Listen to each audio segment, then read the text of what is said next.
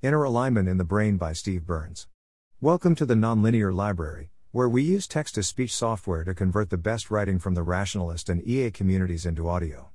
This is Inner Alignment in the Brain, published by Steve Byrnes on the AI Alignment Forum.Abstract. We can think of the brain crudely as 1. A neocortex which runs an amazingly capable quasi-general-purpose learning and planning algorithm, and 2. Subcortical structures, midbrain, etc., one of whose functions is to calculate rewards that get sent to up the neocortex to direct it. But the relationship is actually more complicated than that. Reward is not the only informational signal sent up to the neocortex, meanwhile information is also flowing back down in the opposite direction. What's going on? How does all this work? Where do emotions fit in? Well, I'm still confused on many points, but I think I'm making progress. In this post I will describe my current picture of this system. Background and motivation. I'm interested in helping ensure a good post-AGI future. But how do we think concretely about AGI, when AGI doesn't exist and we don't know how to build it? 3 paths. We can think generally about the nature of intelligence and agency, a research program famously associated with MIRI, Marcus Hutter, etc. We can think about today's AI systems, a research program famously associated with OpenAI, DeepMind, Shy, etc. We can start from the one general intelligence we know about, i.e. the human brain, and try to go from there to lessons about how AGI might be built, what it might look like, and how it might be safely and beneficially used and controlled. I like this third research program. It seems to be almost completely neglected, and I think there's a ton of low-hanging fruit there. Also, this program will be especially important if we build AGI in part by reverse engineering, or reinventing, high-level neocortical algorithms, which, as discussed below, I think is very plausible, maybe even likely, for better or worse. Now, the brain is divided into the neocortex and the subcortex. Start with the neocortex 2. The neocortex does essentially all the cool, exciting, intelligent things that humans do, like building an intelligent world model involving composition and hierarchies and counterfactuals and analogies and meta-cognition, etc., and using that thing to cure diseases and build rocket ships and create culture, etc. Thus, both neuroscientists and AI researchers focus a lot of attention onto the neocortex, and on understanding and reverse engineering its algorithms. Textbooks divide the neocortex into lots of functional regions like motor cortex and visual cortex and frontal lobe, etc., but microscopically it's all a pretty uniform 6-layer structure, and I currently believe that all parts of the neocortex are performing more or less the same algorithm, but with different input and output connections. These connections are seeded by an innate gross wiring diagram and then edited by the algorithm itself. See Human Instincts, Symbol Grounding, and the Blank-Slate Neocortex for discussion and heavy caveats on that claim. And what is this algorithm? I outline some of what I think are the high-level specifications at predictive coding equals RL SL Bayes MPC. In terms of how the algorithm actually works, I think that researchers are making fast progress towards figuring this out, and that a complete answer is already starting to crystallize into view on the horizon. For a crash course on what's known today on how the neocortex does its thing, maybe a good starting point would be to read On Intelligence and then every paper ever written by Dileep George, and citations therein. The subcortex, by contrast, is not a single configuration of neurons tiled over a huge volume, but rather it is a collection of quite diverse structures like the amygdala, cerebellum, tectum, and so on. Unlike the neocortex, this stuff does not perform some miraculous computation light years beyond today's technology. As far as I can tell, it accomplishes the same sorts of things as AlphaStar does. And the most important thing to understand, for AGI safety, is this. The subcortex provides the training signals that guide the neocortex to do biologically useful things. 3. Now, if people build AGI that uses algorithms similar to the neocortex, we will need to provide it with training signals. What exactly are these training signals? What inner alignment issues might they present? Suppose we wanted to make an AGI that was pro-social for the same underlying reason as humans are, sometimes, pro-social, i.e., thanks to the same computation. Is that possible? How would we do it, and would it work reliably?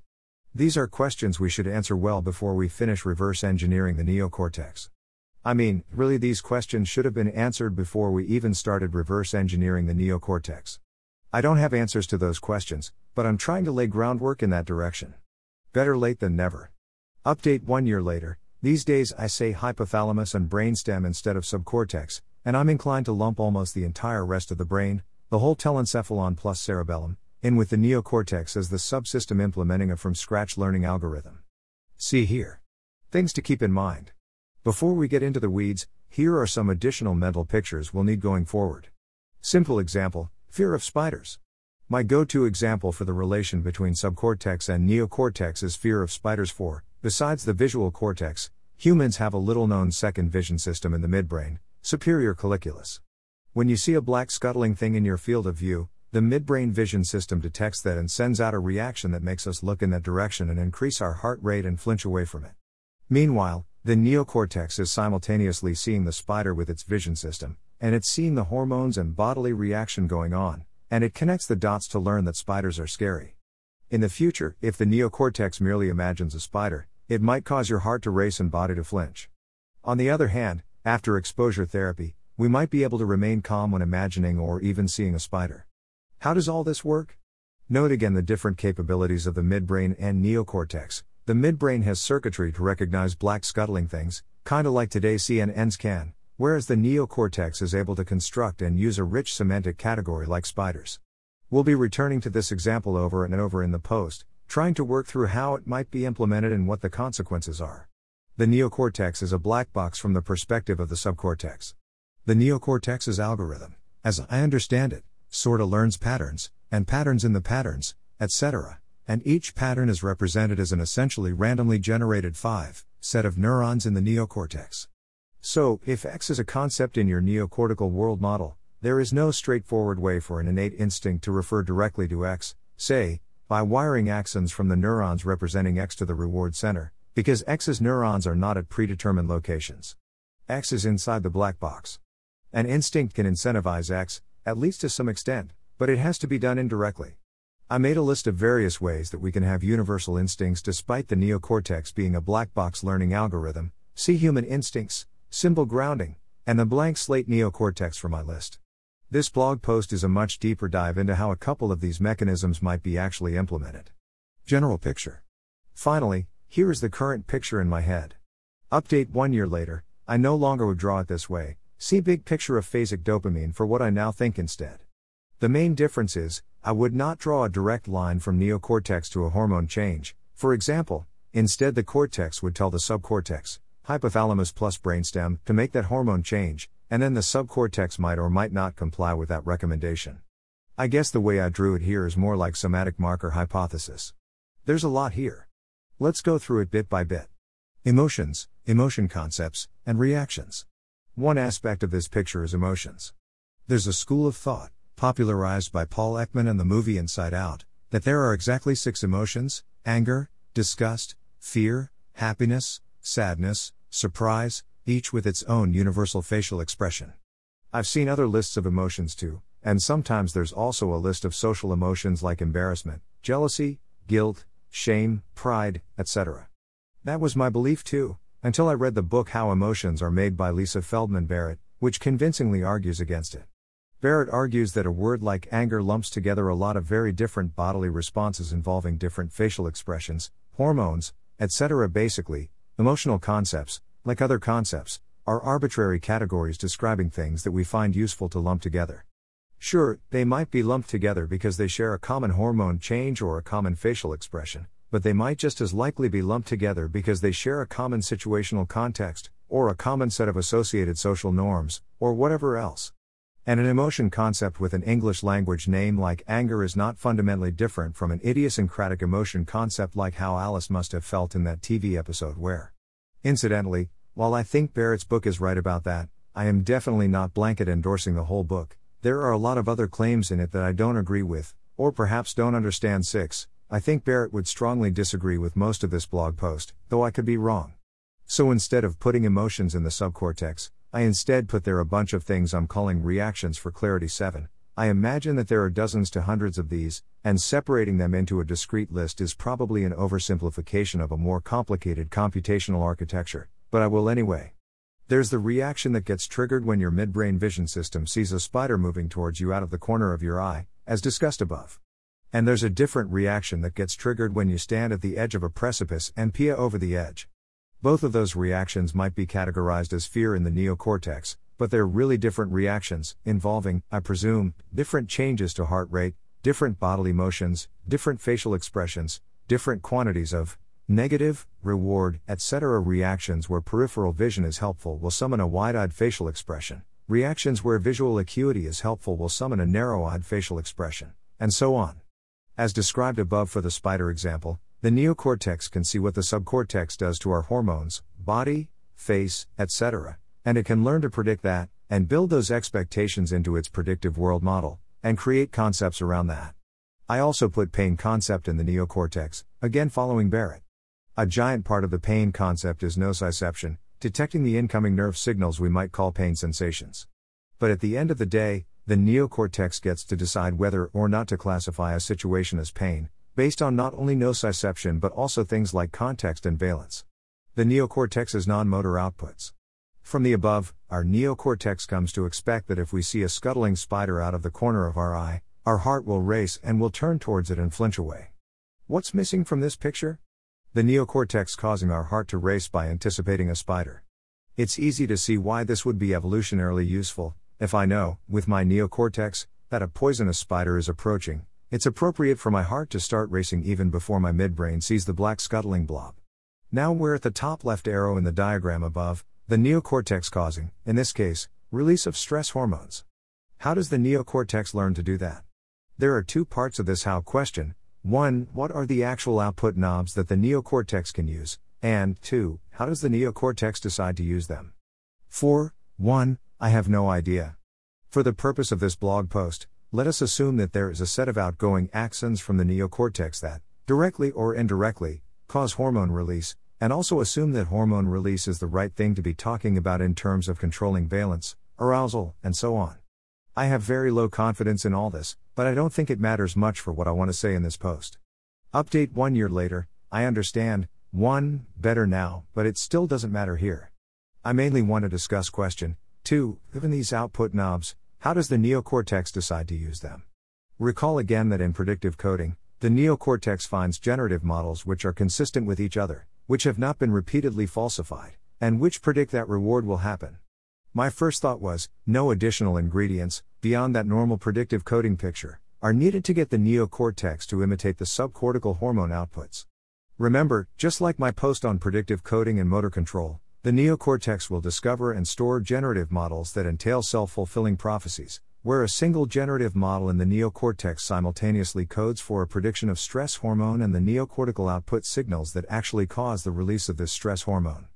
Thus, I initially thought, after seeing spiders and stress hormones a few times, the neocortex will predict stress hormones when it sees a spider, which incidentally creates stress hormones. But I don't think that's the right answer, at least not by itself. After all, the neocortex will also learn a generative model where stress hormone is generated exogenously, for example by the subcortical spider reaction, and where the neocortex's own stress hormone generation knob is left untouched. This latter model is issuing perfectly good predictions, so there is no reason that the neocortex would spontaneously throw it out and start using instead the self-fulfilling prophecy model. By the same token, in the motor control case, if I think you are going to take my limp arm and lift it up, I have no problem predicting that my arm will move due to that exogenous force. My neocortex doesn't get confused and start issuing motor commands. So here's my second, better story. Reward criterion, one among many, when the subcortex calls for a reaction, for example cortisol release, eyes widening, etc., it rewards the neocortex with dopamine if it sees that those commands have somehow already been issued. Update 2021-06, oops, that was wrong too. I think I got it on the third try though, see here. So if the subcortex computes that a situation calls for cortisol, the neocortex is rewarded if the subcortex sees that cortisol is already flowing. This example seems introspectively reasonable. Seeing a spider out of the corner of your eye is bad, but being surprised to see a spider when you were feeling safe and relaxed is even worse in terms of dopamine, not necessarily worse in terms of valence. Remember, wanting does not equal liking. Presumably the same principle can apply to eye widening and other things. To be clear, this is one reward criterion among many. The subcortex issues positive and negative rewards according to other criteria too, as in the diagram above. I think different reactions inherently issue positive or negative rewards to the neocortex, just like they inherently issue motor commands and hormone commands. But as long as this reward criterion above is permanently in place, then thanks to the laws of the neocortex's generative model economy, the neocortex will drop those generative models that passively anticipate the subcortex's reactions, in favor of models that actively imitate the subcortical reactions. Insofar as that's possible, the neocortex doesn't have output knobs for everything. Predicting, imagining, remembering, empathizing. The neocortex's generative models appear in the context of 1. Prediction, including predicting the immediate future as it happens, 2. Imagination, 3. Memory, and 4. Empathetic simulation, when we imagine someone else reacting to a spider, predicting a spider, etc. I think all four of these processes rely on fundamentally the same mechanism in the neocortex, so by default the same generative models will be used for all four. Thus, we get the same hormone outputs in all four of these situations. Hang on, you say, that doesn't seem right. If it were the exact same generative models, then when we remember dancing, we would actually issue the motor commands to start dancing. Well, I answer, we do actually sometimes move a little bit when we remember emotion. I think the rule is, loosely speaking, the top-down information flow is much stronger, more confident, when predicting, and much weaker for imagination, memory, and empathy. Thus, the neocortical output signals are weaker too, and this applies to both motor control outputs and hormone outputs. Incidentally, I think motor control outputs are further subject to thresholding processes, downstream of the neocortex, and therefore a sufficiently weak motor command causes no motion at all. As discussed more below, the subcortex relies on the neocortex's outputs to guess what the neocortex is thinking about, and issue evolutionarily appropriate guidance in response. Presumably, to do this job well, the subcortex needs to know whether a given neocortical output is part of a prediction, or memory, or imagination, or empathetic simulation. From the above paragraph, I think it can distinguish predictions from the other three by the neocortical output strength. But how does it tell memory, imagination, and empathetic simulation apart from each other? I don't know. Then that suggests to me an interesting hypothesis: maybe it can't. What if some of our weirder instincts related to memory or counterfactual imagination are not adaptive at all, but rather crosstalk from social instincts, or vice versa?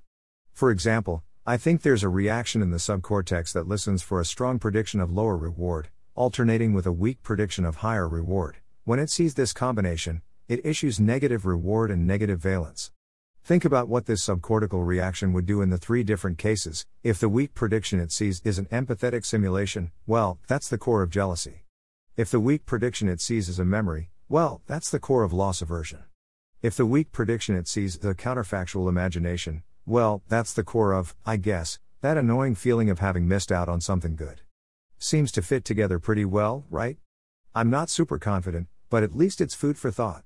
Various implications. Opening a window into the black box neocortex. Each subcortical reaction has its own profile of facial, body, and hormone changes.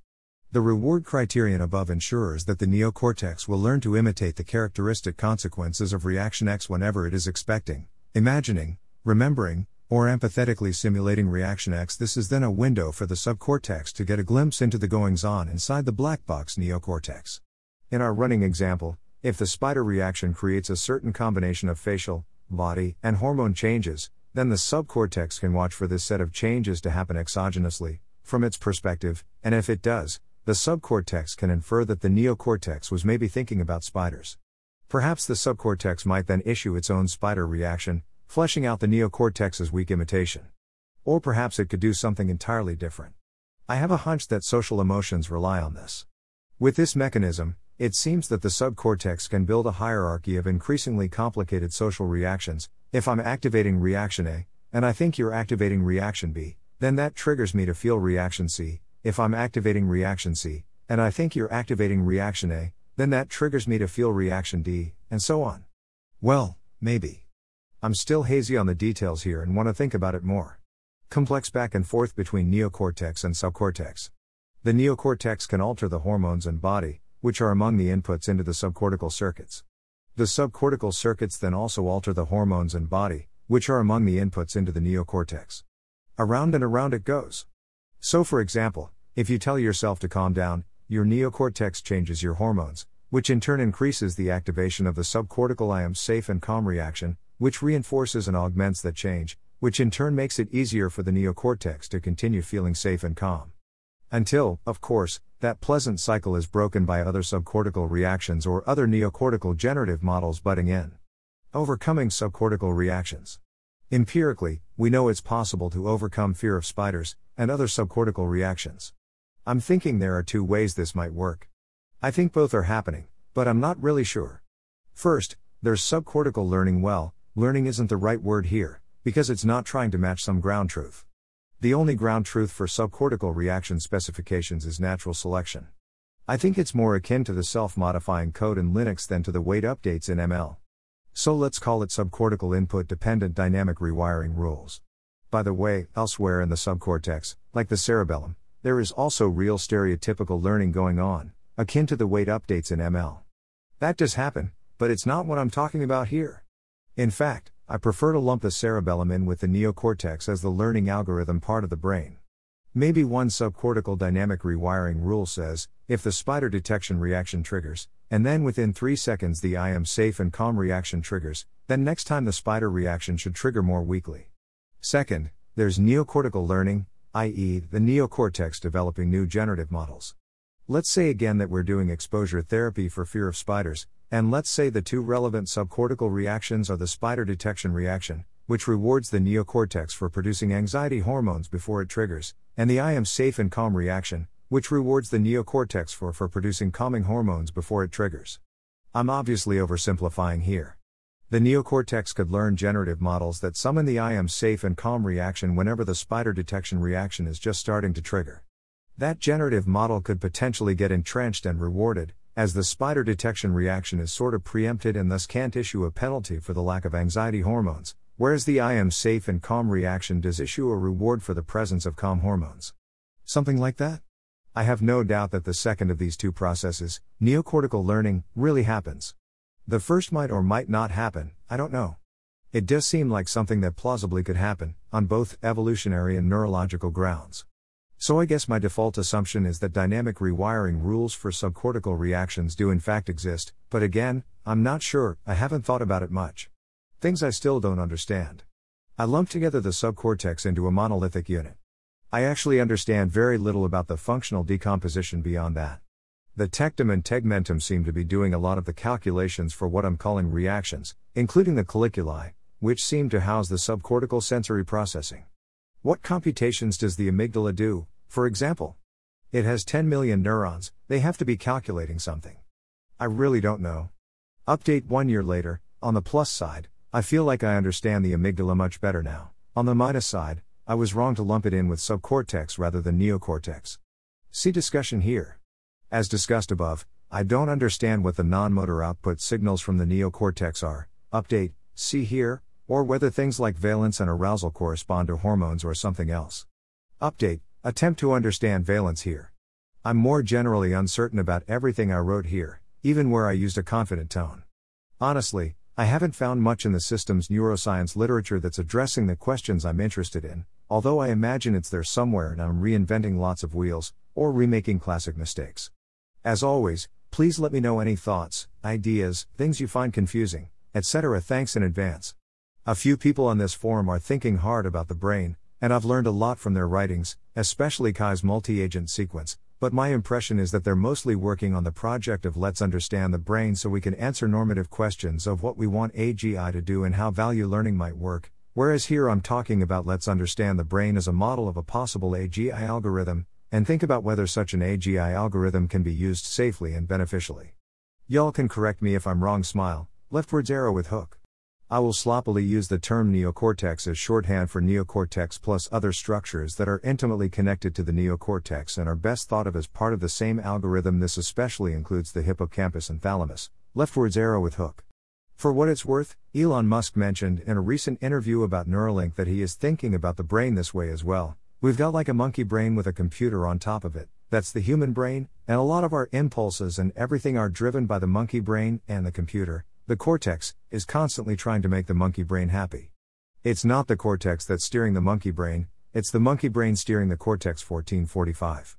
Normally people would say lizard brain rather than monkey brain here, although even that terminology is unfair to lizards, who do in fact have something homologous to a neocortex, leftwards arrow with hook. Unfortunately, I don't have good evidence that this spider story is actually true. Does the midbrain really have specialized circuitry to detect spiders?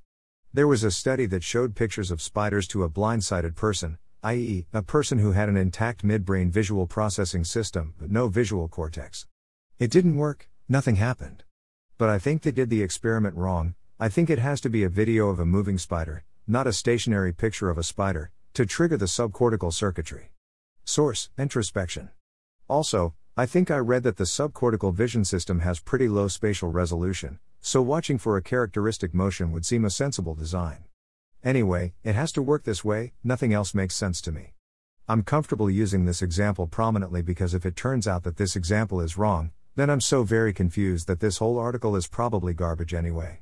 For the record, I am basically describing Mark Johnson's two-process model, which is I think well established in the case of attending to faces in humans and filial imprinting in chicks. More here, even if it's speculative when applied to fear of spiders, leftwards arrow with hook. I am pretty confident that neocortical patterns are effectively random at a microscopic, neuron by neuron level, and that's what matters when we talk about why it's impossible for evolution to directly create hardwired instincts that refer to a semantic concept in the neocortex. However, to be clear, at the level of gross anatomy, you can more or less predict in advance where different concepts will wind up getting stored in the neocortex, based on the large-scale patterns of information flow and the inputs it gets in a typical human life environment. To take an obvious example, low-level visual patterns are likely to be stored in the parts of the neocortex that receive low visual information from the retina, leftwards arrow with hook. When I say I didn't understand something Barrett wrote, I mean more specifically that I can't see how to turn her words into a gears-level model of a computation that the brain might be doing. This category of things I didn't understand includes, in particular, almost everything she wrote about body budgets, which was a major theme of the book that came up on almost every page, leftwards arrow with hook. If you want to call the subcortical things emotions instead of reactions, that's fine with me, as long as you distinguish them from emotion concepts in the neocortex. Barrett is really adamant that the word emotion must refer to the neocortical emotion concepts, not the subcortical reactions. I'm not even sure if she thinks the subcortical reactions exist, but for my part, I think reasonable people could differ, and it's ultimately a terminological question with no right answers anyway, leftwards arrow with hook. Thanks for listening. To help us out with the Nonlinear Library or to learn more, please visit nonlinear.org.